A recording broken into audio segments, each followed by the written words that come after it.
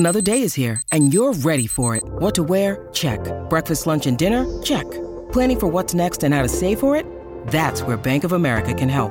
For your financial to-dos, Bank of America has experts ready to help get you closer to your goals. Get started at one of our local financial centers or 24/7 in our mobile banking app. Find a location near you at bankofamerica.com/talktous. What would you like the power to do? Mobile banking requires downloading the app and is only available for select devices. Message and data rates may apply. Bank of America N.A., member FDIC.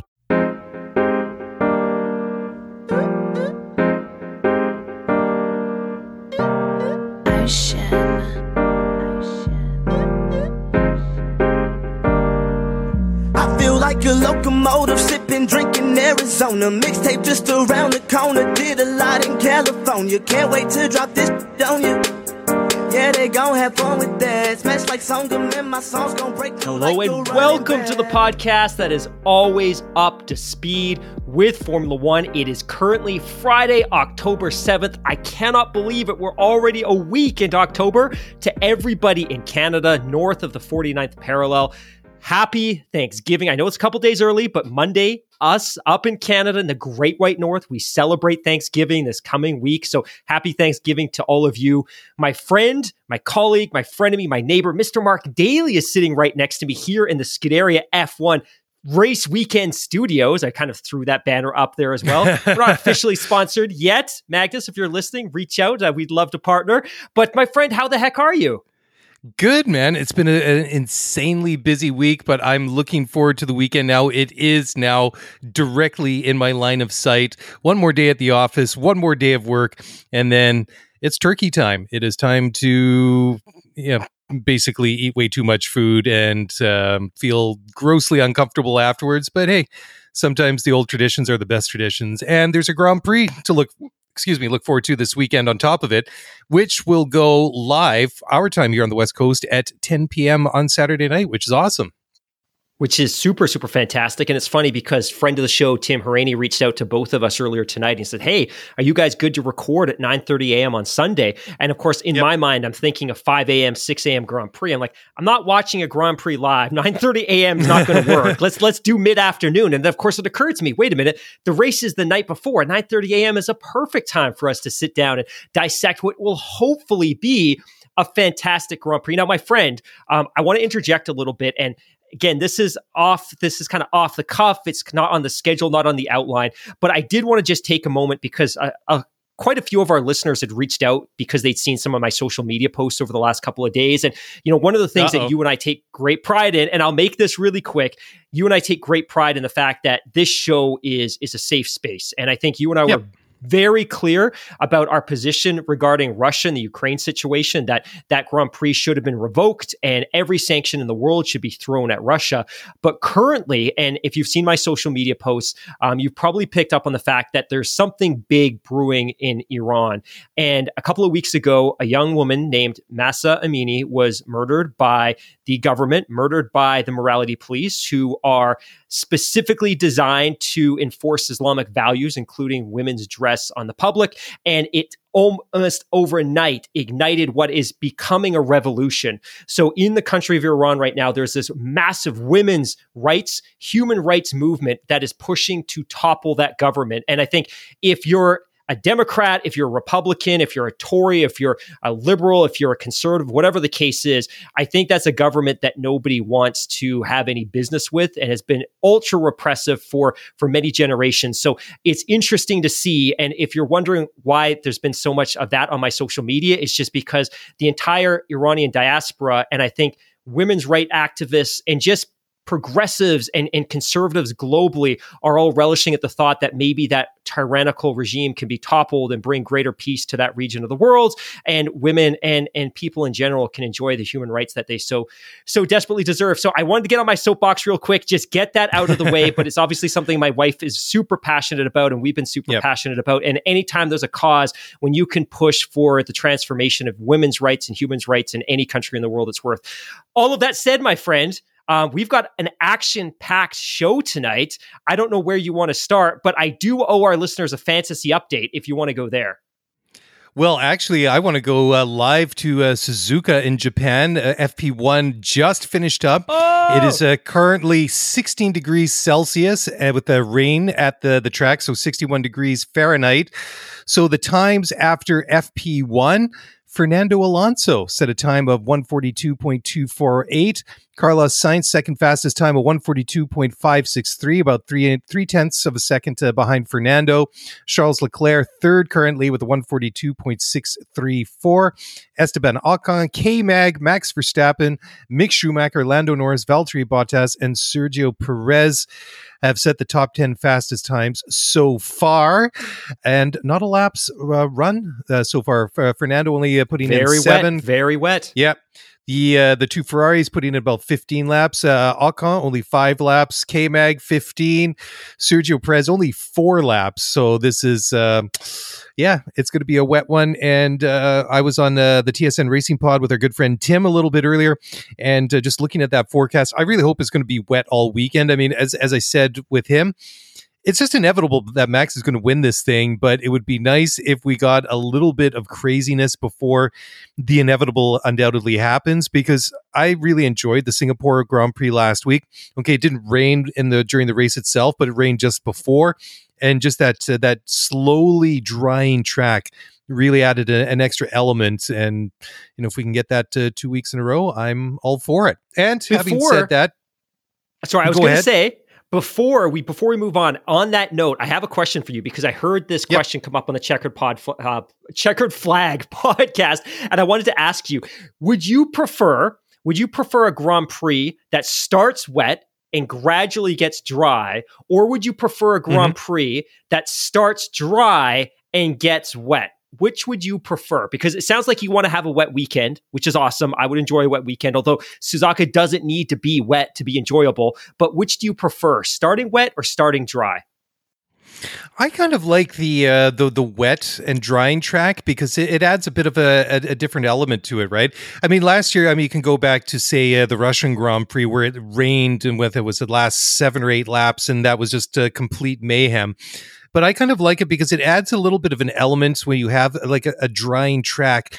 And okay, drivers are always looking to manage their tires, but when you have like these wet or these inter tires, and it's the way that they will really degrade once they get on that completely dry surface, or even if it's partially drying, really adds in an extra element of car and tire management for the drivers. Because if you go back to last week's race in Singapore, if you go back to look at like Charles Leclerc's pit stop, I can't remember which one it was. Did he do 1, 2? I don't remember. Anyways, the right front was almost basically a slick.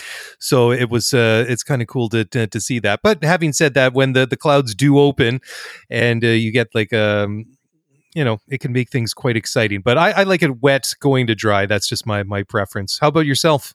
I think I prefer the alternative. I prefer to start dry with the threat of rain, and then I don't like it to come as a trickle. I like them to be out there on their slicks, and I like to see that mad scramble of everyone trying to find their way back to the pits so they could get onto some intermediates, or that rare occasion when they're on full wets. But that is my preference. Like, I like that panic that the drivers, the teams, the pit wall, they're looking at that clock and they're counting down the laps as those clouds get darker and darker. And then they just open, and everything that's come before it is no longer relevant. It's just sheer chaos as everyone tries to slip and slide their way into the pits to get onto some intermediates or some wets. Good times, absolutely. And as we sit here, we're about an hour and 33 minutes away from FP2. So that should be kicking off just about the time that we wrap up here, because that's typically about the length of one of these podcasts. But why don't we go now to the fantasy update? Apparently you want to do this. Last week you shut me down like super quick. Hey, Hammy, you want to do like, no, we're doing that. We don't need to update it this week. But yeah, I should apologize for that. It was a little harsh, but I felt like I'd done a lot of updates without a lot of movement, but we have some movement, which is fantastic. The British listeners are still dominating. So next year, I need our North American family to come out and represent. But currently, number 1 from the UK, Andrew T, 3,500 points. Number 2, Whitman R, 3,450, also from the UK. Number 3, Thaddeus F from the UK, 3,436 points. Number 4, Adam J from Canada, 3,424 points. Number 5, Marshall W from the big UK, 3,366 points. Number 6, Daffy A a newcomer to the top 10, 3,346 points. Number 7 from Canada, Right, the Great White North, Janko West, 3,345 points. Happy Thanksgiving, Janko. Number 8, Aaron Kay, who seems firmly fixed into the top 10, 3,314 points. Number 9, Ludwig Y, 3,312 points. And then another newcomer to the top 10 representing Yellow Racing, Radek W, 3,310 points. And my friend, right before we got started, you gave me some updates about the fact that we're finalizing some of the prizes for this competition. So good job, I would say, procuring some of the prizes. I've got some of the prizes. There's a couple more that I'm working on. So when I've got it all sorted out, I'll make an announcement. But I'm just a little bit jealous at who's going to get this one because I'm going to need to block my Visa because I know that I'm going to go out and purchase this one myself. It's just it's so good. Okay, now time for a Drivers' Championship update. Max Verstappen leading the way with 341 points ahead of Charles Leclerc from Ferrari with 237. Sergio Perez in the second Red Bull, only 2 points out of second the Drivers' Championship. George Russell, the Mercedes driver, fourth with 203 points, 1 point ahead of Carlos Sainz. So 2 through 4 are very tight and could be very exciting going through these last 5 races. And then over on the constructor side, no real change there. Of course, Red Bull still on top with 576 points, Ferrari 439, Mercedes 373, McLaren 129, only 4 points ahead of Alpine, who have 125. So that could be a very interesting battle. I know it's kind of halfway down the pack there, but should Alpine leapfrog McLaren, they're going to take home a heck of a lot more prize money from the Constructors' Championship, and McLaren Mercedes are going to lose out on a heck of a lot of prize money. So that is a battle that we're going to definitely want to keep an eye on going down the last 5 races of the year. All right, so we're kind of slowly getting up to date here. So you've got a merch update. So why don't you give us the merch update then? Yeah, we've got a merch update. So one, it looks like we might be getting our first samples within the next 3 or 4 weeks. We have a model lined up to do a photo shoot. I'm very excited. And like I said, this is taking a while. I'm doing it pro bono. Only because I've wanted nothing but the very best in terms of quality of apparel. And if we're going to sell something, it was important to me that it be the best possible quality. So expect to see something probably by November. I don't know that we're going to be able to ship before Christmas and make this a great holiday gift for those loved ones in your family that love our show and love Formula One. But at the very latest, it should be arriving right before the beginning of winter testing. So it's coming. It's going to be awesome. I promise you. That's awesome. Looking forward to it.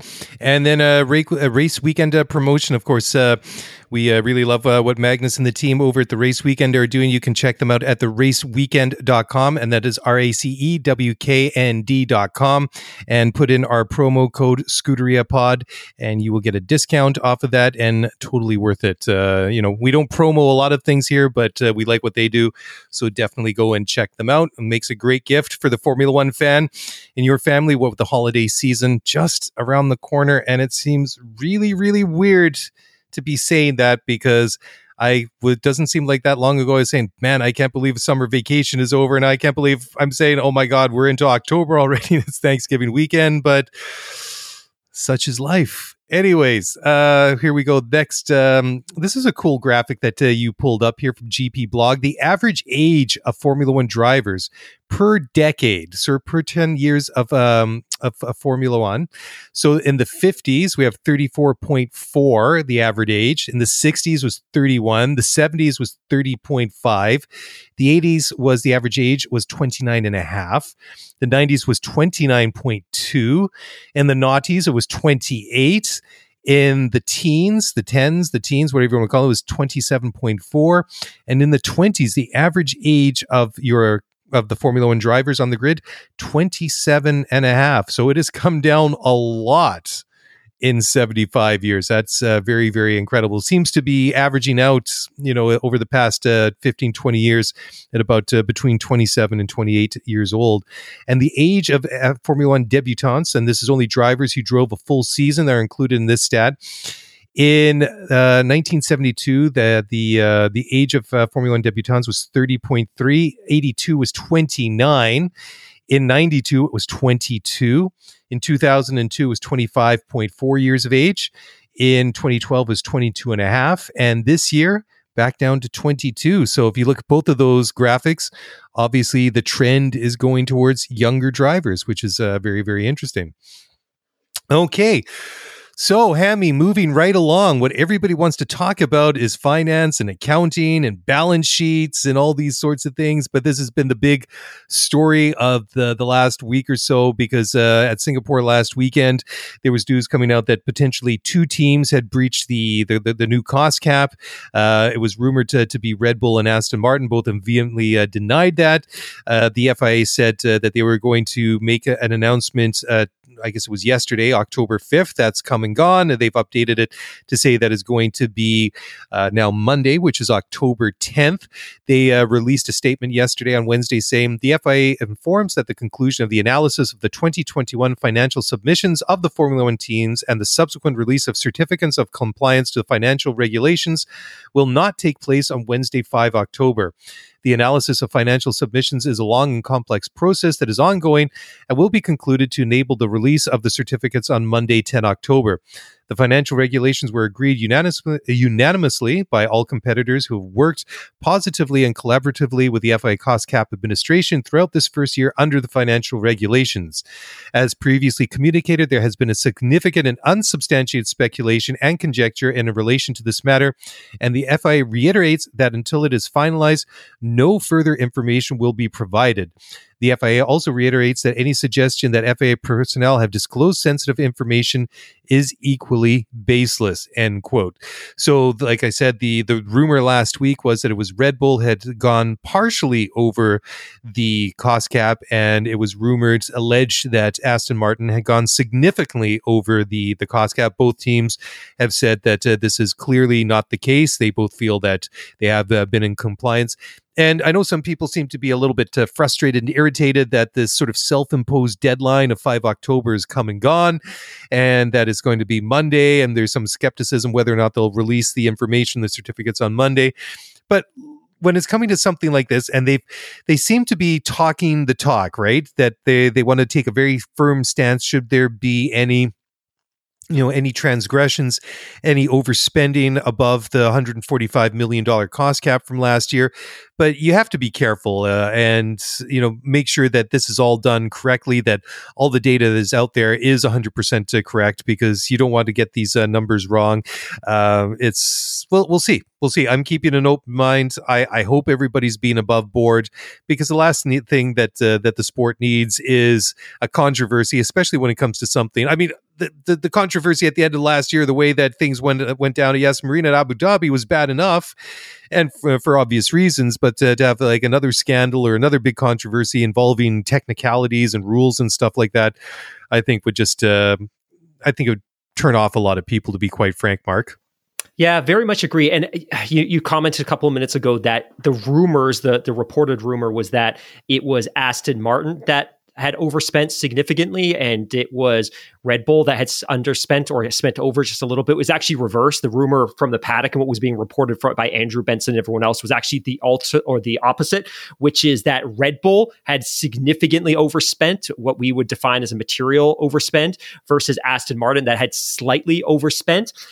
This was a rumor that seemed to catch on like wildfire, really, like you said, over the last week, really picked up steam during the Singapore weekend. And it was not only so prevalent online and in social media, but a lot of the team principals, including Matteo Binotto and Toto Wolff, were being asked about this relentlessly in Singapore. And they were addressing the questions and expressing their concern that this had in fact happened. And they weren't naming names and they weren't naming teams, but they had very much acknowledged that there was an understanding or a belief or a sense within the paddock that maybe some teams had in fact overspent, and they had continued to reinforce that if that had in fact happened, that the absolute maximum penalty be applied. And of course, the inference here, especially from Ferrari and especially from Mercedes, being that if it was in fact Red Bull who had overspent, a material overspend, that they need to be punished.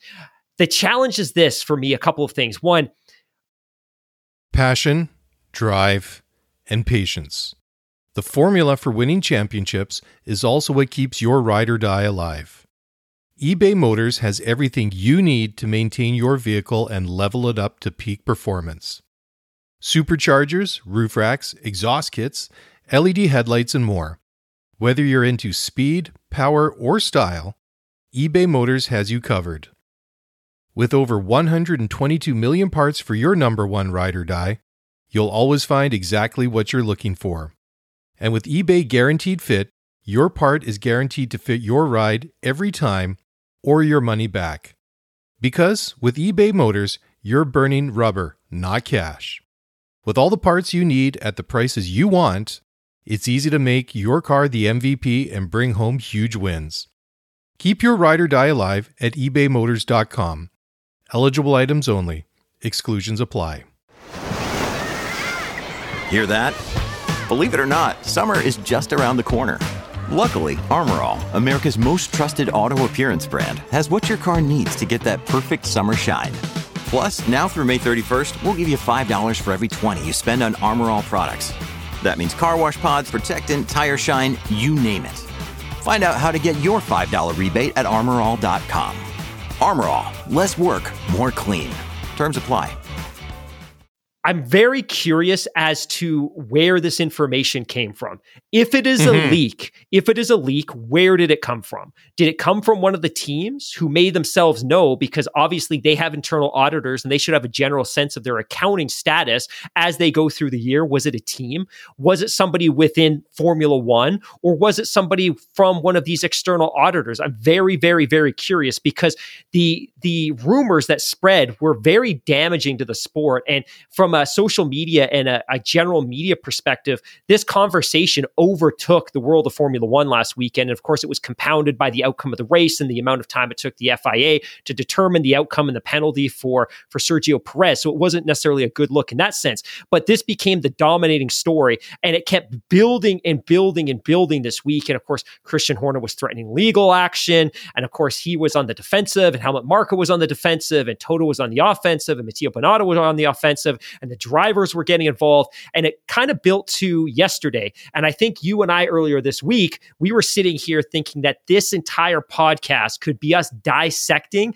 the outcome of the cost cap certification process, which is when the teams are either given a certification or a certificate saying you adhere to the cost cap, or they're not. And if they're not, if they did not comply with the cost cap, what is the outcome going to be? So ultimately, we all sat here Wednesday feverishly refreshing Twitter and refreshing our computer, pressing F5, dying to get some information. And it actually took me back to that moment in the book, The Mechanic, where the whole McLaren team was sitting in the garage refreshing their phones.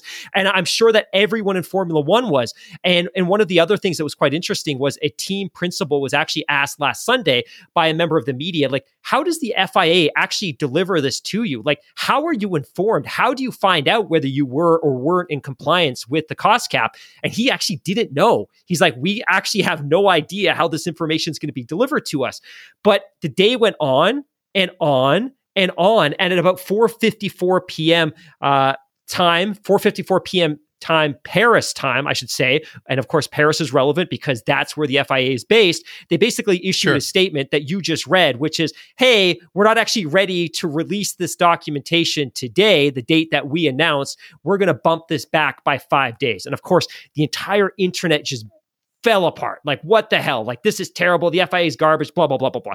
All of that to say, I totally do agree with you that accounting and financial accounting and forensic accounting audits are hugely, hugely complex. All of that to say, the FIA didn't need to announce this date, and they didn't have to wait until 6 minutes before 5 p.m. to announce they were bouncing it back 5 days. It wasn't particularly well handled from a PR perspective. And to be also totally honest, it's also a little bit insane that it takes 10 months to audit a championship, because of course the cost cap window that they're looking at is January 1st, 2021 to December 31st, 2021. So they're looking at that period. And again, I know this is very complex, but it shouldn't take 10 months. We're almost wrapping up the subsequent championship.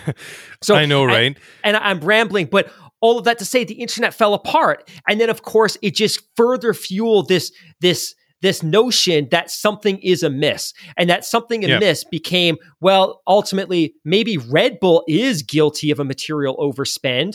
And if you announce that in the days leading up to the Japanese Grand Prix, which is kind of the Honda Grand Prix, and there's some stories about Honda, some good stories about Honda that we're going to get to, does that overshadow this weekend? And are we better off announcing the results of the cost cap investigation on Monday when you've got 10 days before the next Grand Prix? And I don't know if that's necessarily the case, but it's not a good look.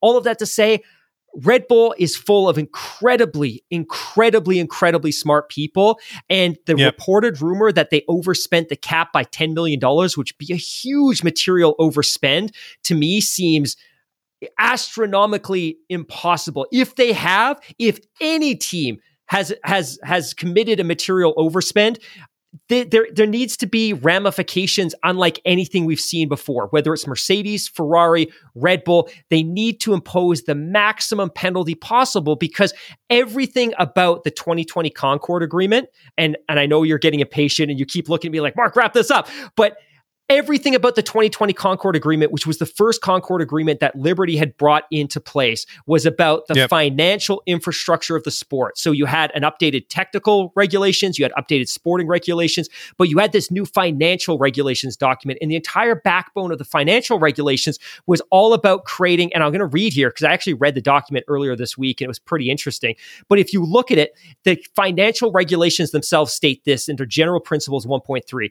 These financial regulations are designed to achieve the following objectives. The objectives: to promote the competitive balance of the championship, to promote the sporting fairness of the championship, and to ensure the long-term financial stability and sustainability of the F1 teams. If in the first year that they are implementing a cost cap, that a team significantly overspends, no matter who it is, they need to throw the absolute book at them. And if you look at page 27, of the financial regulations, they define a material sporting penalty. And again, a material sporting penalty in a circumstance where a team exceeds the cap by 5% of the following, any of the following. One, a deduction of Constructors' Championship points, which is largely meaningless in all things. I mean, it will impact potentially your prize money, but again, we all know that Constructors' Championships aren't as valuable as Drivers' Championship. But one, deduction of Constructors' points. Number two, deduction of Drivers' Championships points. Number three, suspension from one or more stages of a competition, meaning, hey, you're going to be disqualified from a race or multiple races. Limitations on the ability to conduct aerodynamic or other testing, so limitations on your R&D going forward. Suspension from an entire competition or competitions, so being disqualified from the previous championship or possibly this championship. Exclusion from the championship or reduction of the cost cap going forward. The issue here, and I very much agree with the team principals that have been speaking out about this, is that it needs to be a maximum penalty.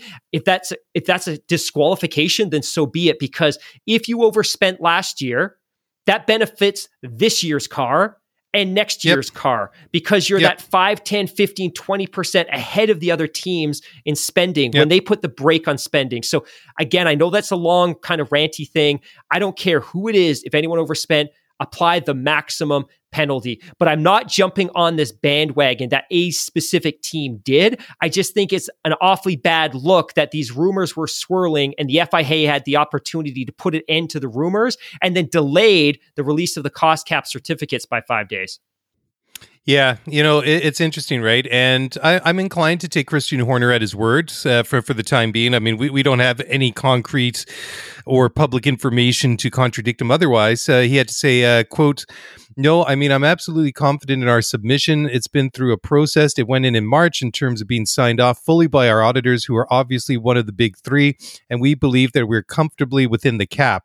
So the FIA are following their process. We expect, hopefully, and potentially this week, not just to hear just for us, but for all the teams, the outcome of this process."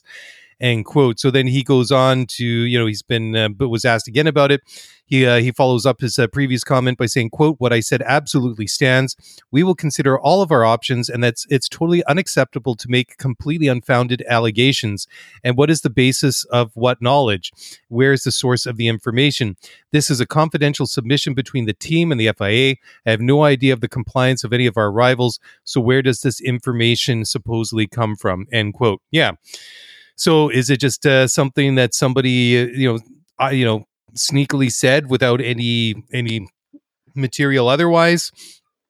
Is this a whistleblower from the inside, which would be a little bit shocking, to be quite honest? I mean, if somebody's been circumvented or overspent on the cost cap, it's the process should root that out, right? So, excuse me, we will see what happens going forward. And let me ask you a question, because we sit here. It's currently Friday, October 7th.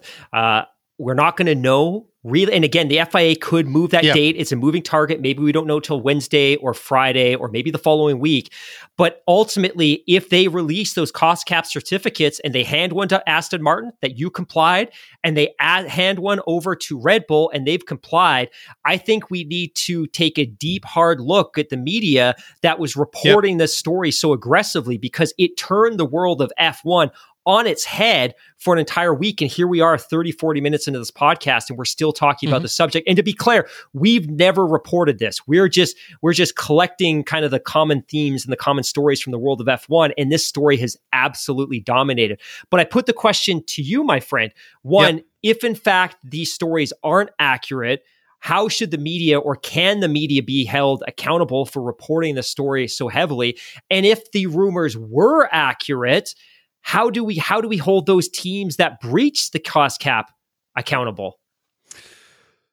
Well, I mean, it's a question of ethics, right? I mean, if they have overspent, then it's just like, how did you think that you would hide these costs? Like, are you being fully transparent in the way that you're reporting this? So, and obviously, I think that if it has been, if it comes out that a team hasn't complied and it's a material overspend, the whole point of having this cost cap in place in the first place is to keep finances under control. So I'm all for like levying,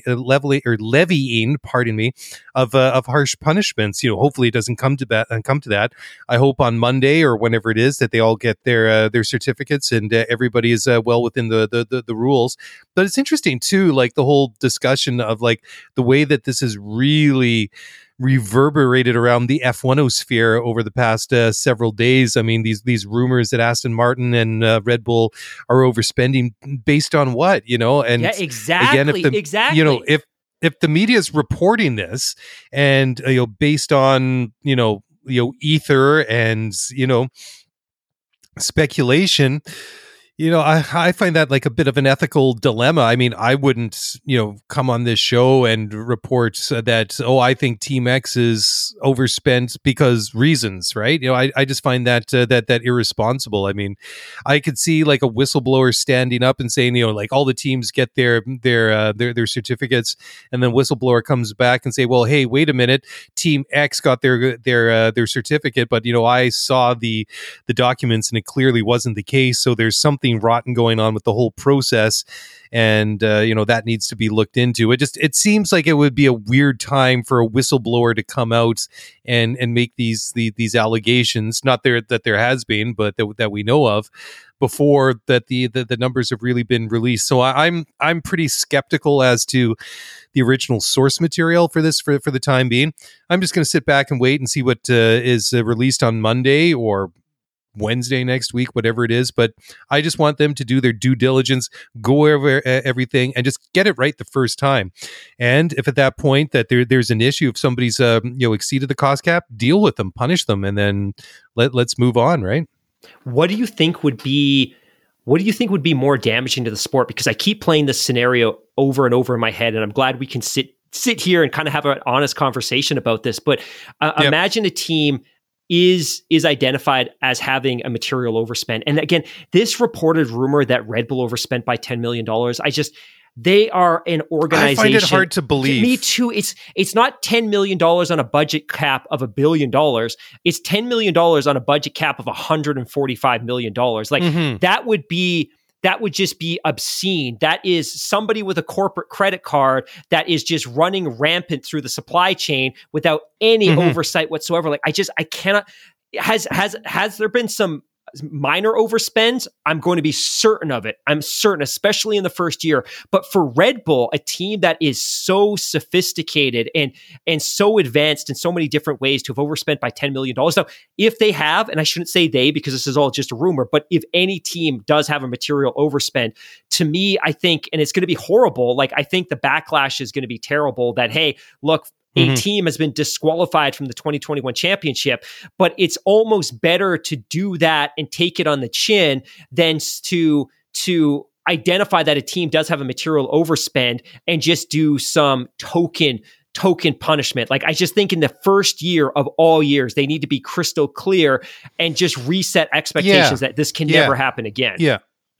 Yeah, and to that, I think that you can split that even a little bit further. It's like, is this materially overspend? What was it intentional? Is there any deviousness behind it? Great. Was it just ignorance and negligence? Or is it? Yeah, or is it just the blunder of the biggest proportions? Regardless, I think that they should be punished, whoever they might be, in either case. I mean, if there's something devious, if there's some sort of naughty machinations going on behind the scenes to try and sneak around the cost cap by millions of dollars potentially, then they should be hit with like the hardest possible punishment. But if it's unintentional and it's more of a systemic thing that their checks and balances are out of whack, sure, you should be punished as harshly as well.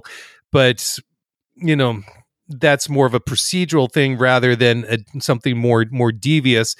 And then if it's a minor overspend, then that should be dealt with too. But if we're talking, say, $500,000 or something relatively, not that $500,000 is trivial, but a small amount in the grand scheme of things, that's worth a punishment as well. But on the order of magnitude compared to like a potentially bigger massive overspend, then I think maybe dock them a couple of points from their their constructors championship standings from the year before, whatever it is, right? Yeah, in the spirit of, and I very much agree with everything that you're saying, and I've never really made that consideration or processed that consideration that there's a distinct difference between a team just being negligent with the way that they manage their accounting and a team specifically intentionally engineering a way to try to circumvent the cost cap, and they just got caught by a forensic auditor.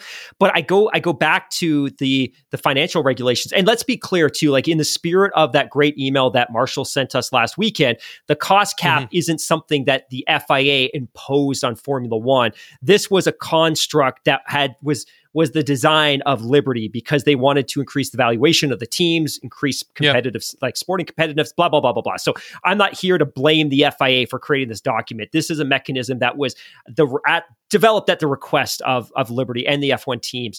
But I go back to the documentation, and again, I read and I quote, a material sporting penalty, meaning one or more of the following. And I list those things I said a couple of minutes ago: deduction of constructors' points, deduction of drivers' points. It gives the FIA an awfully wide berth here that, hey, there could be a team that did overspend by $10 million, and their penalty could just be a deduction in constructors' points. And ultimately, maybe it's still worth the penalty because their car was so technologically advanced and they were able to build in some engineering advancements versus the rest of the competition that will benefit them this year and next year. And maybe it was worth writing off some points. So all of that to say, I don't like how ambiguous the penalty is. And again, if you're going to have a minor sporting penalty and a material sporting penalty, you just need to be crystal clear about what that penalty is. And there's just so much runway here for them to interpret this in different ways. It's funny too. I was just thinking that, if you could see like a scenario for like the devious, like overspend, like trying to find a way to dodge the system and spend whatever you want and find a way to bury it in the book somewhere. And then also like the reckless spending, like there's no tomorrow, like there's no checks and balances, that you just keep racking up costs. I can totally see that happening in Formula One, especially like in prior eras. I mean, especially when, like tobacco sponsorship ruled the sport. I mean, they were literally spending whatever the hell they wanted to, because I mean, the sponsorship money in that era was basically endless, right?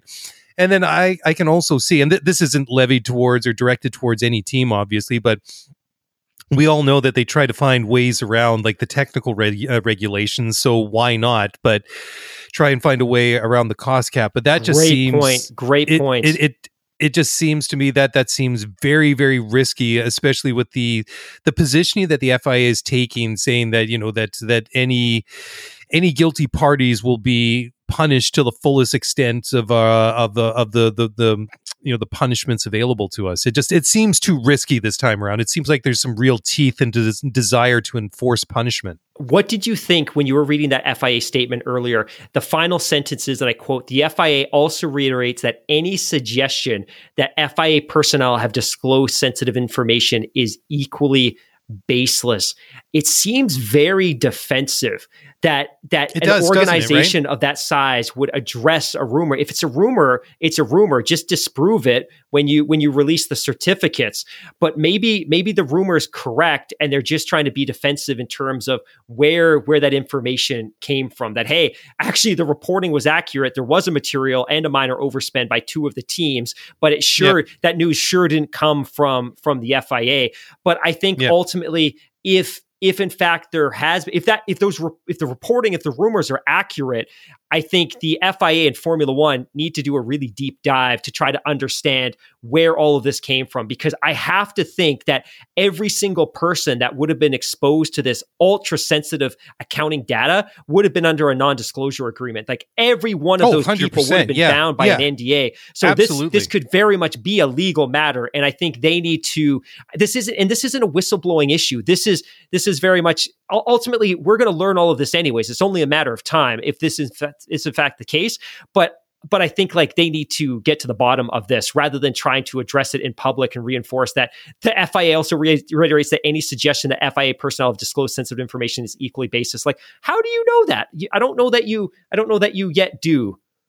Yeah, I mean, the only scenario that sort of pops to mind to kind of comment on that interesting little almost afterthought to that press release from the FIA is perhaps that, I can see a scenario that somebody within is trying to do a media buddy a solid or something like that and leak them a bit of an information to scoop them on the story. So maybe that's where that one's going. And because, I mean, at this point, like I say, I mean, unless there is, some issue with the accuracy or a deliberate cover up of an overspend, I don't see the benefits of somebody like whistleblowing at this point, because the data hasn't been released yet. Like I say, if they issue 10 certificates of compliance next week and 4 of the teams have overspent materially, and then that gets covered up, and then somebody who's on the inside comes at that point and say, hey guys, this isn't true, that 4 teams here, we're over, but something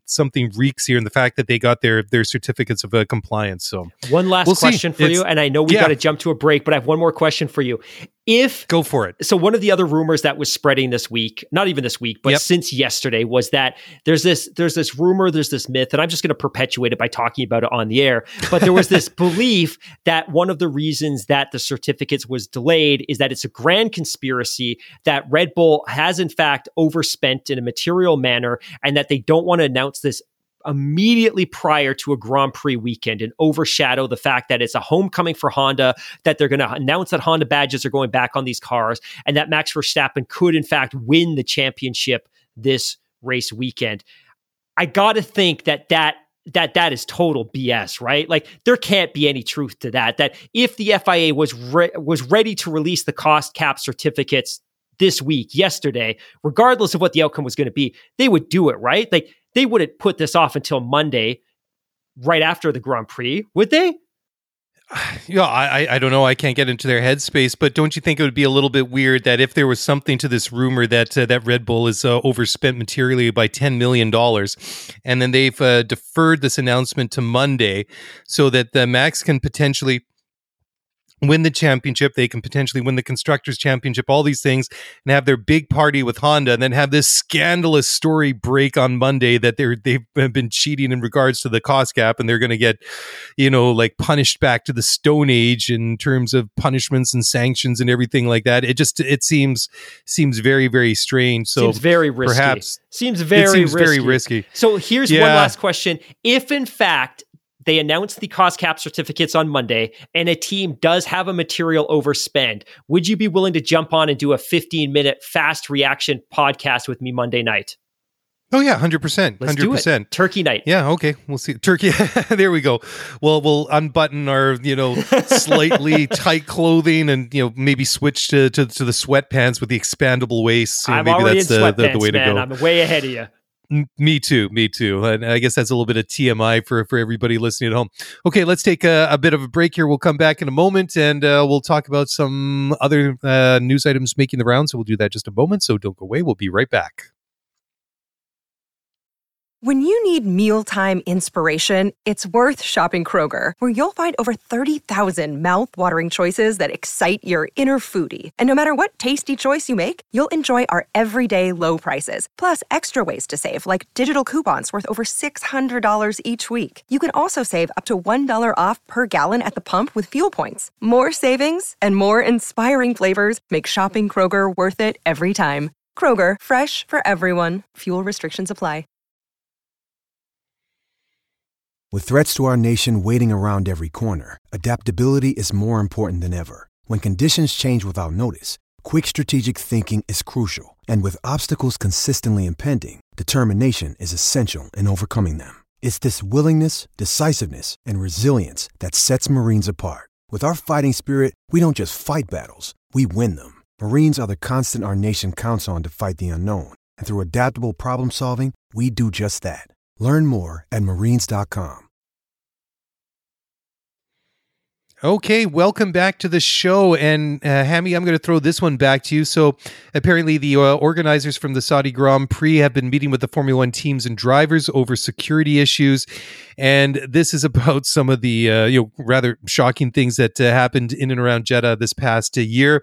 And this is specifically a missile strike that hit an oil facility near the track during Friday. And this was claimed by the Houthis rebels in Yemen, who supposedly fired the missile, hit this oil refinery. So, Mark, I know you're a little bit more up to speed with politics and cultural issues in this part of the world. So why don't you pick it up from here? You know, you and I, we talked about this quite a bit, and it's hard to believe that it feels like on the one hand that this championship is moving very quickly, but on the other hand, that moment in political history happened just this year. I guess it would have been back on March 27th or whatever that Grand Prix was. But just as a quick refresher, during the Grand Prix weekend, a missile rained down on an oil refinery complex that's within visible eyesight of the Grand Prix circuit, which is right on the coast. And of course, there was this fierce debate about whether this Grand Prix weekend should go ahead. And I think the big bosses from Formula One, Liberty, and the FIA, and the security personnel and the security officials from the state, from the city, from the Kingdom of Saudi Arabia approached the drivers, and after lengthy deliberation, I feel like the drivers were ultimately convinced that it should go ahead. And again, I love Jeddah. I love that event. I love that track. I think it does a lot to. Again, you can clearly make that argument about sport washing, and I totally agree that is a valid concept. But at the same time, I think bringing somebody like Lewis Hamilton and Sebastian Vettel to these countries and exposing them to the demographic and the population, and exposing the population to them and some of their socially progressive messages, I think all of this can be a good thing. But I was still very, very surprised, and I think you were, that if we flash back to that period, that Grand Prix went ahead. So ultimately, I think the officials from both the race organizer, from Liberty, from the FIA, and from the city and from the state of the Kingdom of Saudi Arabia, I think they're trying to get in front of this message with the drivers again and try to relay the message that certain very specific, exceptional processes are being implemented and put into place to ensure that there couldn't be a repeat of what we saw last year. And I don't know that can ever be guaranteed. I don't think you can ever guarantee safety, but the Kingdom of Saudi Arabia is itself an incredibly secure country. And I think obviously what we've seen was an exception, but there's nothing whatsoever to guarantee that it couldn't happen again. And I think ultimately what the kingdom is trying to sell to the drivers and sell to the teams and the mechanics, et cetera, is that they've implemented some additional security measures. And I don't know what that necessarily looks like, whether it's satellite, whether it's radar, but some mechanisms to try and prevent that from ever happening again. But yeah, to me, I'm still surprised. And again, I have nothing but love for the city of Jeddah and the people that live there. I think it's a very modern, very progressive city, but I was still very surprised that race went ahead earlier this year. Yeah, it was a bit frightening to say the least. When you're trying to hold a Formula One race, and in the background you see oil refineries getting hit by missile strikes and things like that. Okay, let's move along. And so Honda and Red Bull are talking again. And well, first of all, let's here we go. I'm getting my notes all mixed up. So the big news is, and this is something that we've been talking about on and off for the past month or two at least, is the fact that Max Verstappen and Red Bull have been running away with both championships for months now in a car that has a Honda engine in the back, but it doesn't have a Honda badge on it. Last year, Max obviously wins the Drivers' Championship. Yeah, we don't need to discuss that too much. I rewatched the finale of last year's Drive to Survive, and it's really weird to watch that season finale again in that whole situation. Anyways, I know that's a bit beyond what we're going to talk here, but so anyways, Max wins the championship in 21.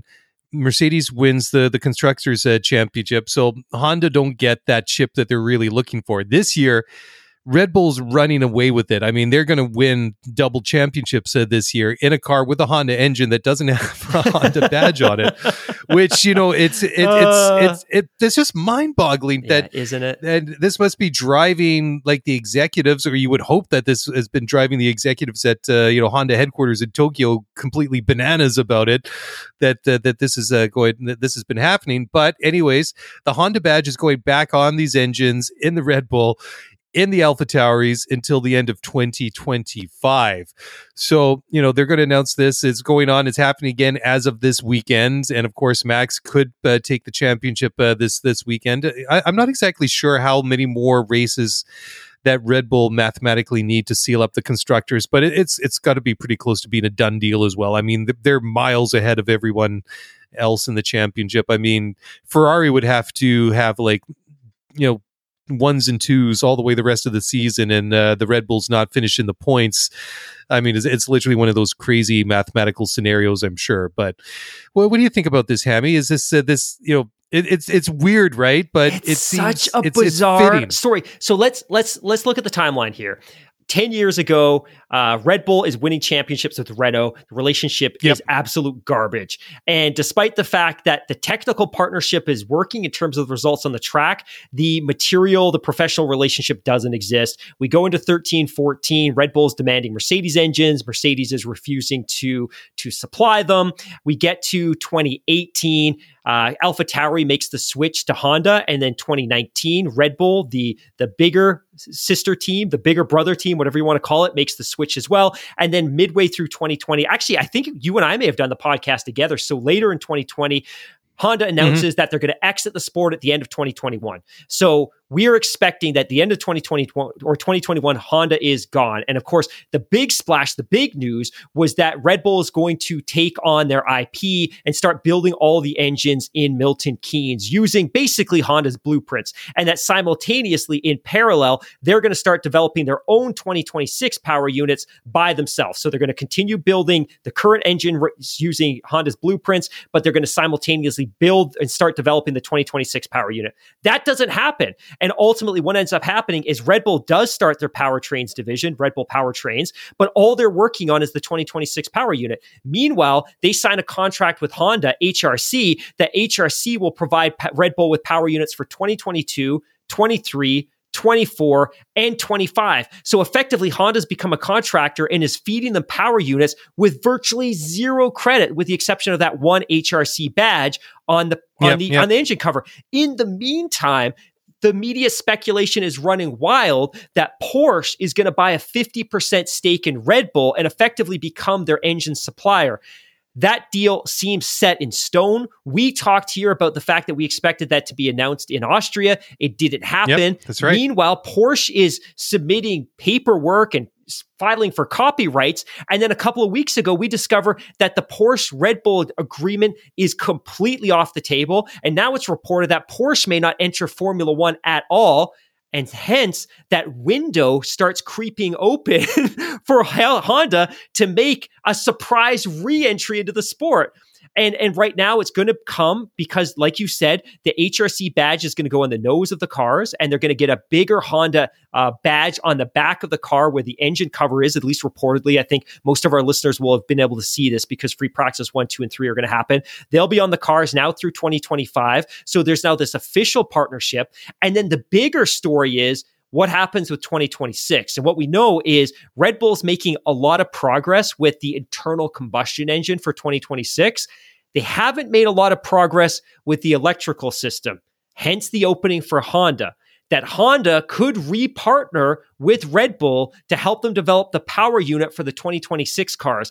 And the thought is that Honda could sell to their board the idea of providing all of the electrical components, the MGU-K, the battery store, the electrical components and the electrical systems and the computer systems for that power unit. So now there's this significant opportunity for Honda not only reemerge now, but to remain in the sport from 2026 and beyond, which is just crazy because 2 months ago, it was a foregone conclusion that Honda was gone after 25 and that Porsche was coming in. Now it looks like Porsche is not coming and Honda could be coming back in. Such a fascinating story. Yes, but it could get even more fascinating or weirder. But apparently that another car company's name is now being thrown into the mix, and this is one that I don't think anybody typically associates with Formula One. But you got Honda's back in the picture, Porsche's out of the picture, and now apparently Hyundai is potentially looking at an entry into Formula One. I mean, can it get any weirder? Absolutely fascinating. It's funny because the first rumors of Hyundai joining the sport go back 20 years to 2002, right around the time they were working on setting up the Korean Grand Prix. And I don't think Hyundai was in any position to supply a team at that point, although the rumors were pretty strong. They certainly didn't have the technological sophistication. They certainly do now, and I would be very surprised if they didn't make a move. And this has been reported now for a couple of weeks that one, there was a Korean manufacturer, which presumably would be Hyundai, and that there was an American manufacturer looking to line up a bid to become a power unit supplier as well. So super, super fascinating. But it's funny, that story that you refer to, interested Red Bull engine, Hyundai instead of Porsche. There was a comment in that Reddit thread where it said Hyundai is an interesting way of spelling Honda, and I got such a kick out of that. But lots to talk about, even in the offseason. Even though this championship is largely wrapped up, it doesn't mean there's lots for us to talk about. Well, that's part of the fun about Formula One, right? That typically there's always something interesting kind of like bubbling up to the surface. I mean, the thing that's interesting about Hyundai is apparently that they've been considering an entry into Formula One for a very long time. They're competing quite successfully in a World Rally Championship and also in touring cars. So who knows? And apparently Ford might have expressed an interest as well. What with the big boom that we're seeing in the United States with Formula One and the interest that's really growing leaps and bounds week over week, month over month, that's not beyond the realm of possibility at this moment. And Ford obviously has a connection with Formula One in the past, so who knows? We could see one or more, or maybe none of these manufacturers get involved. So keep watching or listening to this space. Anyways, Max Verstappen did say should they win the championship, it would make it extra special this weekend in Japan. And obviously so. I mean, for a number of reasons. It's the first Japanese Grand Prix since 2019. And obviously, Honda's a Japanese manufacturer, and you know it's just the stars are aligning for like a big celebration and a big party. But you know, we'll get to the race preview in a couple of minutes here, and you can understand why they'd be excited to win it this weekend. But I'm sure that there's 18 other cars and 9 other teams that are going to try and do something about it. And although that Max will still probably win the championship and Red Bull will win the constructors, the other teams are going to try and offset that and ruin that party as long as they possibly can. Daly, can I please do the Hypebeast story? Please, can I do the Hypebeast story? Yes, by all means. Awesome. By all means. I have been waiting 5 years to reference a Hypebeast news story on a Formula One podcast, and my time has arrived. So to everyone at home that has has any interest in popular culture and popular fashion, Hypebeast reported, and this actually collection did go live at 6 a.m. Pacific time today, but Lewis Hamilton and Japanese artist Takashi Murakami have dropped a limited collaboration through Lewis's own clothing line, Plus 44. I'm a huge fan of Takashi Murakami. I have his work. I have his clothes. I have a big print hanging up at our house. This was super exciting. The only disappointing part was I actually didn't like the clothing lineup at all, and I'm not convinced the quality is particularly good. But if you're interested in pop culture, if you're interested in hip hop, if you're interested in music, if you're interested in Japanese culture, I would highly encourage you to check this out. Track down Lewis Hamilton's Plus 44 website. I checked right before the show, the entire run of clothing. He's got some t-shirts. I think there's a black hoodie. There's a jacket as well. All of it's still fully in stock at all the different sizes. Pricing's okay. It's nothing crazy, but super, super cool to check out, but just kind of speaks to Lewis's kind of pop culture reach globally. So I thought that was pretty cool. Absolutely. Shall we stick with the pop culture theme for the time being before we get back to racing? Okay.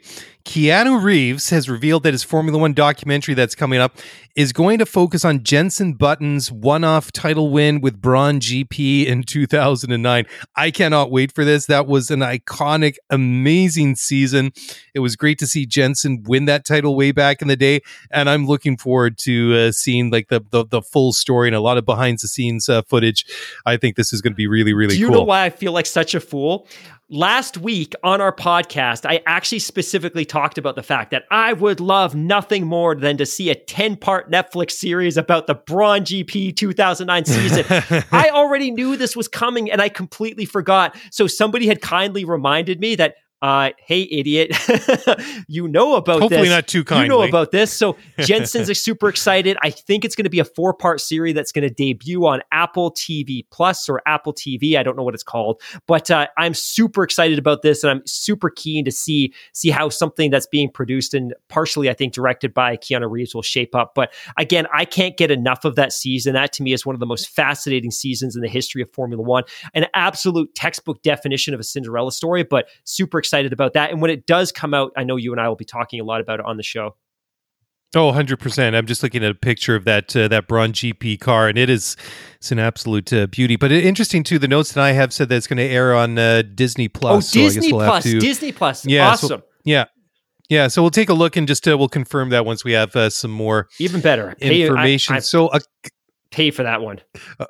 Absolutely. A couple more stories here before we get into the race preview.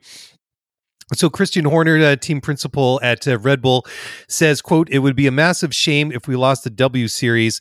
And this comes in the wake of some reports that have been floating around that this women's racing series is potentially in trouble and might disappear.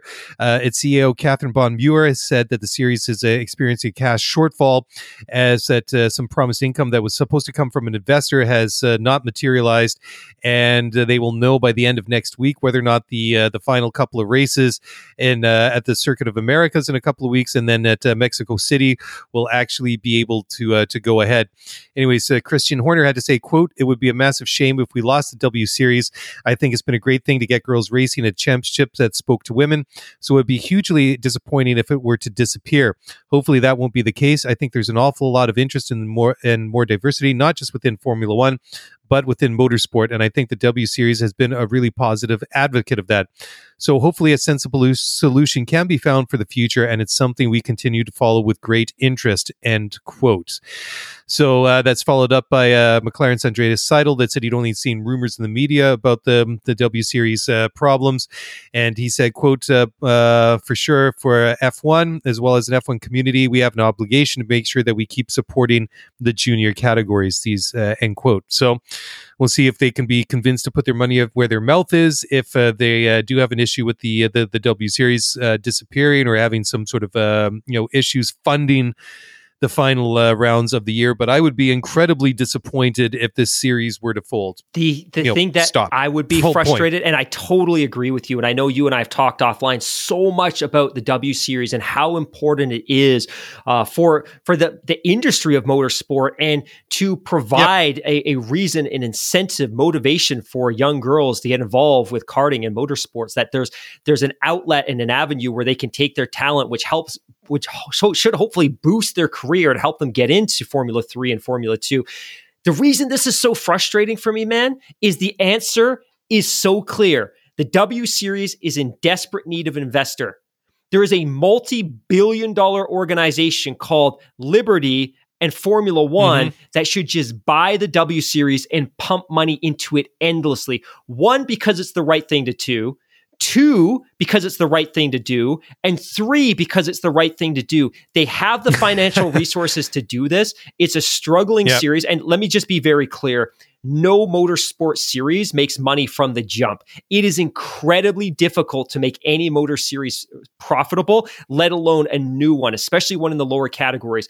But Formula One has the financial wherewithal, they have the marketing resources, they have the expertise, and they have the bandwidth and the partnerships with all of the different TV networks. Plus, they have the F1 TV Pro app. Like, it just makes perfect sense from a synergy perspective.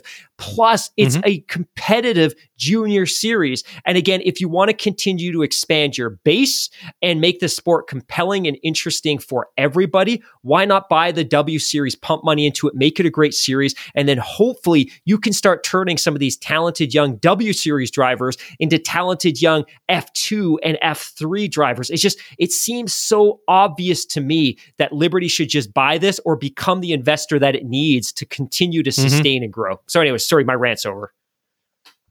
Well, it would be completely in line with hashtag We Races One, but yes, exactly. We'll see, right? Exactly, my friend. Exactly. Yeah. Okay, so final news story before we move into the race preview. So apparently Ricciardo is actually in talks now with Mercedes to become their reserve driver for next season. I guess he's hoping that perhaps Lewis Hamilton is on the cusp of retiring, but according to Toto Wolff, Lewis probably has another good 5 years left in him. So, this is still so weird, man. Like, to go from, to be in this space right now, to be talking about Ricciardo in a reserve driver role for next year, or maybe not even Formula One at all, is just I find it just so peculiar. It just I just can't wrap my mind around it. But yeah, if he's going there, like I say, to because Lewis might be leaving, that's probably not a good enough reason, because I mean, Lewis just doesn't show any sign of slowing down. And look at Fernando. I mean, he's kind of like busted that myth that the older you get, that you slow down. I mean, he's still proving that he's got it at 42. So I mean, Lewis, he's in the same category, might be in his late 30s, but he's still kicking butt out there each and every week. Okay, let's take a look now at the upcoming Japanese Grand Prix. The first time that we've been at Suzuka in a couple of years. So this is a 53-lap race, a race distance of 307.5 kilometers. Circuit length is 5.8 kilometers. Lap record was set by Lewis Hamilton, and let's see, what is that? In 2019, his time was 1:30.983. So if you see the FP1 times, they're about 13 seconds slower than Lewis's lap record. And since 2019, it has been all Mercedes. Sorry, since 2014, it has been all Mercedes. Of course, we haven't raced there in a couple of years. So if you go back to 2014, Lewis Hamilton won it. They won it again in 15. Nico Rosberg won it in 16. Lewis won it the next 2 years in 2017 and 2018. And Valtteri Bottas won it in 2019. Sebastian Vettel actually qualified on pole that race, and the podium that weekend was Valtteri Bottas first. Sebastian Vettel in Ferrari at that time was second, and Lewis Hamilton was third. And like I say, Lewis set the fastest lap of a 1:30.983. And this is a great track. I have to admit that this is one of my favorites. You have that nice long start-finish straight. You go down into that nice first turn, which is actually 2/4 of a different radius. Then you go into the S curves, turns 3 through 7, going up the hill. Then you go into the left-hander, the Dunlop curve, go around to the Spoon curve at the back of the circuit to a very nice long bending sort of dog-leg straightaway into the famous 130R, into the chicane made famous by Senna and Prost in 1988 in coming together at the chicane that decided a world championship. When have we heard that before? And then before you know it, you're back passing the pit entrance and back around to start finish. I love this track. I absolutely love it. I've been, there's been so many tracks that we've missed over the past couple of years, obviously due to COVID, but it's great to see some of these ones coming back onto the calendar again, and I've missed it a lot. It will be interesting to see whether or not, Red Bull are strong this weekend. Max was kind of like downplaying expectations a little bit, and well, who knows, right? It's I kind of ask myself, is he just being humble? Is he purposely setting expectation low, and then they're going to go out and perform really good? But I'm still hoping, like I said at the top of the show, we were talking about the rain showers that we just saw an hour or so ago in FP1, whether or not this will carry through the weekend, because I like that unpredictability. It really sort of sorts out the better drivers, or the good drivers, and the better drivers. Looking forward to that a lot.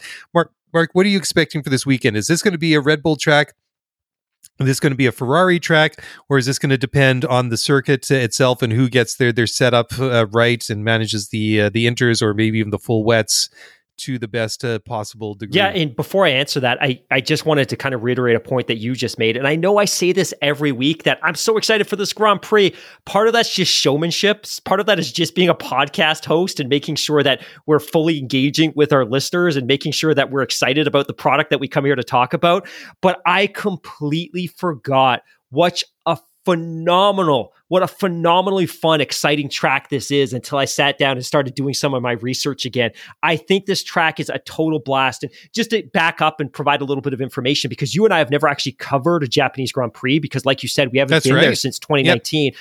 But this was a track that was designed in the 50s, built in the 60s. It hosted the 1963 and 1964 Japanese Grand Prix. There wasn't a Japanese Grand Prix there again until 74 and then 76. And then it was run there consistently from 87 to 2006, and then from 2009 until present, of course, with the COVID break. In 2007 and 2008, it was at Fuji, which is a Toyota-owned track. This is a Honda-owned track. So when we talk about this being a homecoming for Honda, it's not just because this track is in Japan, but also because this is a track that historically has been owned by Honda. In fact, it was designed originally as a Honda test track. It's one of only 2 FIA Grade 1 tracks in the entire world with an overpass, which is both neat, but also oddly terrifying. When we talk so much about safety in Formula One, it's terrifying that that's permissible, but I will accept it for this Grand Prix as an exception.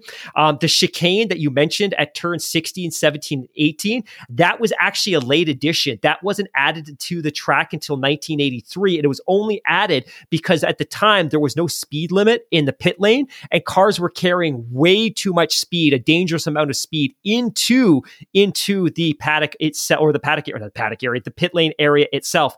The one other thing that I will be interested in looking at this weekend, and this is kind of off the track, is that this track had absolute blockbuster, monster attendance in the early 2000s during that run of Ferrari dominance. Weekend attendance peaked way back in 2006 when they drew 361,000 people over the 3-day weekend. The last year we were here in 2019, they drew just 122,000 people. So I'm going to be very interested in seeing whether this global resurgence of interest in Formula One is going to apply here in Japan. I have to think it will, but it has been declining for the better part of the last 15 years. In terms of the track, man, I love everything about this track. Turn 1, turn 2. I love the fact that you can carry so much speed into turn 1. I love the fact that turn 3, 4, 5, 6, 7, you just kiss those curves as you're working through the S curves in 5th gear. I love the hairpin at turn 10 and 11. And then my favorite part of this track is everything from that exit of turn 11 to turn 1. That whole complex is phenomenal. 11, fantastic. 12, you've got that sweeping spoon curve. You come out of there in 8th gear, full throttle, all the way down. slightly off the throttle in turn 15, then you go through that chicane, then you're back on the throttle flat out across the start finish line into turn 1, and you start the whole process again. I know, like you said, it's a 5.8 kilometer track. It does not feel like a 1 minute 30 track. This place is a total blast, and I cannot wait until we get back there. In terms of what to expect this weekend, man, I don't know, and I think it's going to be weather dependent. I think on the one hand, both you and I are just hoping and crossing our fingers that this championship goes a little bit longer because we want something to talk about, and we don't want the championship to wrap up on October.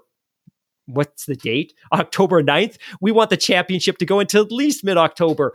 But ultimately, if it's wet, anything can happen here. And when you look at the grid, if you look at all the drivers in the championship this year, and I'm just going to bring it up real quick, let's take a look. An awful lot of the drivers in the championship have never raced here, at least haven't raced here in a Formula One car. Like if you look, George Russell, 2019 would have been his first year, but of course he was driving a Williams car. If you look at Lando Norris, 2019, he would have been a rookie, very different car. If you look down at the bottom, Nicky's never been here. Albon, I guess he would have been here. Guan Yu, he's never been here. Yuki's never been here. Mick Schumacher's never been here. Like there's an awful lot of drivers on the grid that have never seen this track, and it can get awfully treacherous in the rain. So I actually, and while I love while I love wet weekends, this is one weekend where I would love to see a Grand Prix because this track is so good. It doesn't need to be wet to be exciting. And if it is, so be it. But I don't mind seeing a dry race here this weekend. But I got to think that if it is dry, this track absolutely plays into that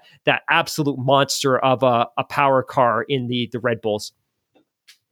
Yeah, and another thing that we have to mention too, that this isn't a flat circuit. I mean, there's plenty of elevation change in it as well. I mean, it really has everything. It's got tighter technical sections. It's got flat out sections. It's got elevation change. It's really, really cool. And just going back to some of the characteristics, like you say, you come through start finish, you're going down the hill into turn 1. That's a right-hander. You go into turn 2, which is an even tighter radius going through that. So you got to crank the steering wheel harder over to the right. Then you got a short, very, very short run out of turns 2 into turn 3. And then going through that complex of turns through the S's up the hill there. And then into left-hander into the Dunlop curve. That is awesome. And like you say, the overpass, because you go up through the hairpin, that whole complex of turns that going to bring you into the spoon curve. You go up the hill there onto that back fast section there. You cross over the overpasses just before turn 15, the infamous R130, and then that brings you down in that sort of dog-leggy kind of bendy bit. That's sort of kind of straight, but not really, into turn 16, 17, and 18. It's a real treat for those of you that are still new to Formula One, and this is going to be your first time watching the Japanese Grand Prix. It's always fun to watch. And like you say, Mark, for a lap time of the low 140s, it certainly doesn't see it. I mean, when you look at like Singapore, the low 130s, Singapore was, it typically runs in the low to mid 140s, I believe. That feels every second of the time that it is. But I mean, it just goes to show you what different tracks that they are. On the streets of Singapore to the Japanese countryside. It's I mean, you can hear the excitement in our voices. But I'm all for seeing a bit of a Ferrari comeback this weekend. I don't know if it'll materialize or not. Like I say, I don't know what to make of Max's comments this week that he doesn't feel that they're going to be particularly strong there. I mean, yeah. I don't know. They've won, what is the last 7 races in a row? I think we have to go all the way back to the Austrian Grand Prix at the beginning of July. Yeah. When Charles Leclerc won last. That was the last time that somebody who wasn't driving a Red Bull won a race. And since then, Max won 6 in a row, and then he finished 7th in Singapore last weekend. But his teammate Sergio Perez won last weekend, which I think was probably Sergio's best drive in Formula One. I think he was full value for money, and especially at the end of the race there, I still don't know what completely happened. I think obviously part of it must have been that Charles's tires were going off a little bit. But the way that Sergio reacted when he was told over the radio that he was being investigated for that safety car infraction and that he needed to build up that 5-second time gap. I mean, to say that he put down the hammer is a bit of an understatement. On one lap, I think that he extended his lead over Leclerc by like 1.2 or 1.3 seconds on one lap. I mean, that was amazing.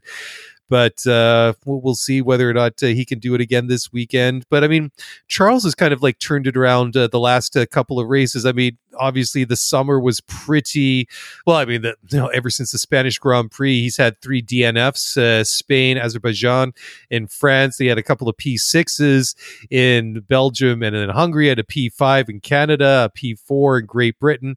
But the last 3 races he's been on the podium. He was 3rd in Holland, and then in Italy and in Singapore, he qualified on pole, and then he got to 2nd place. But whether or not they can pull it off on Sunday remains to be seen. But it certainly would make it a little bit more interesting. Could he take it to Red Bull for one more weekend and throw a wrench in the works and disrupt the big Red Bull party and make them rethink their plans and maybe defer them or delay them for a week or two? What do you think about that, 2 other quick Hammy? things before we start wrapping them up. One, Sure. Friend of the show, Andy Amendola, sent me a really interesting stat earlier today, and it says, did you know that 12 different F1 Drivers' Championships have been won at Suzuka over the 31 races? So 1 out of every 3 Grand Prix at this track, or at the Japanese Grand Prix, has seen a driver crowned. So the math is looking awfully good for Max Verstappen. And then the other piece too is apologies. I've been informed that earlier I significantly butchered Suzuka. So I apologize to all of our listeners. If you grimaced earlier as I added an extra A and took out a U, I apologize. I am humble enough to admit that. That's all. Did you say Suzuka I or said something Suzuka. like that? Because I completely missed that. Oh my goodness. That's exactly what I said. Oh boy. Well, that one kind of like went right over my head. I didn't notice that. But just to go over some of the winningest constructors and drivers. So McLaren have won there 9 times, most recently in 2011. Ferrari have won there 7 times. But they haven't won at Suzuka since 2004, almost 20 years ago. That's amazing. Mercedes, of course, have won 6 times, and that's all come since 2014, and most recently is 2019. Red Bull has won there 4 times, and that coincides with the 4 championships Sebastian Vettel won from 2009 to 2013. Benetton and Williams won there 3 times, and then some of the 2-time winners include Lotus, Brabham, Nissan, and Renault. And on the driver's side, the most winningest driver there is the 7-time world champion, Michael Schumacher, who has 6 victories there. His last victory was also the last time Ferrari won there, and that was back in 2004. The current GOATs, and probably the GOATs of all time, Lewis Hamilton has won there 5 times, Sebastian Vettel 4 times, and then 2-time winners include Gerhard Berger, Ayrton Senna, Damon Hill, Mika Hakkinen, and Fernando Alonso. Fernando winning there in 2006 and 2008. So there you go. So enjoy this one. It's going to be coming on the TV here on the West Coast at a pretty agreeable time at 10 p.m. Pacific Saturday night.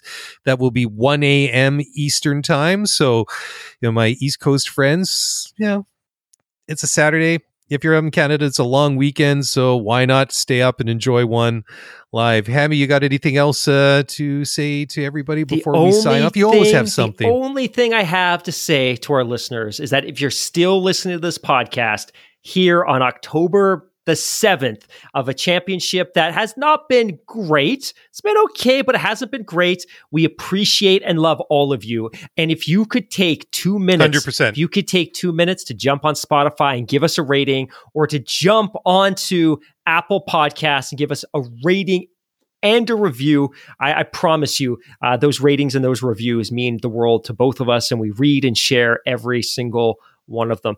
But it just means a lot to the show as well, because in terms of moving the needle, in terms of exposure and all those kind of things, it's just one of those things that actually moves the needle. It's kind of like steroids for the show. So if you can give us a rating or a review, we'd love it if you could do that. Other than that, to everyone in Canada, yes. Happy Thanksgiving. 100%. And if it's time to make apologies and mea culpas and things like that, I have to say sorry to Connie, who's been sitting watching the live stream on YouTube. And I referred to Abu Dhabi a couple of times, Connie being a big fan of Lewis Hamilton. She says it's a triggering event for her. So I apologize, Connie. I haven't been doing that to upset you on purpose, but I kind of brought it up just in context of the conversation. Anyways, guys, enjoy the race. Everybody up here in Canada, happy Thanksgiving. Everybody else, have a great weekend. And we'll talk to you on Sunday. Show will come out a little bit earlier than usual. And we'll joined by Mr. Tim Hauraney from the TSN Racing Pod to break down all the action from the Japanese Grand Prix. Until then, sayonara. See you Saturday. See you Sunday. Bye for now.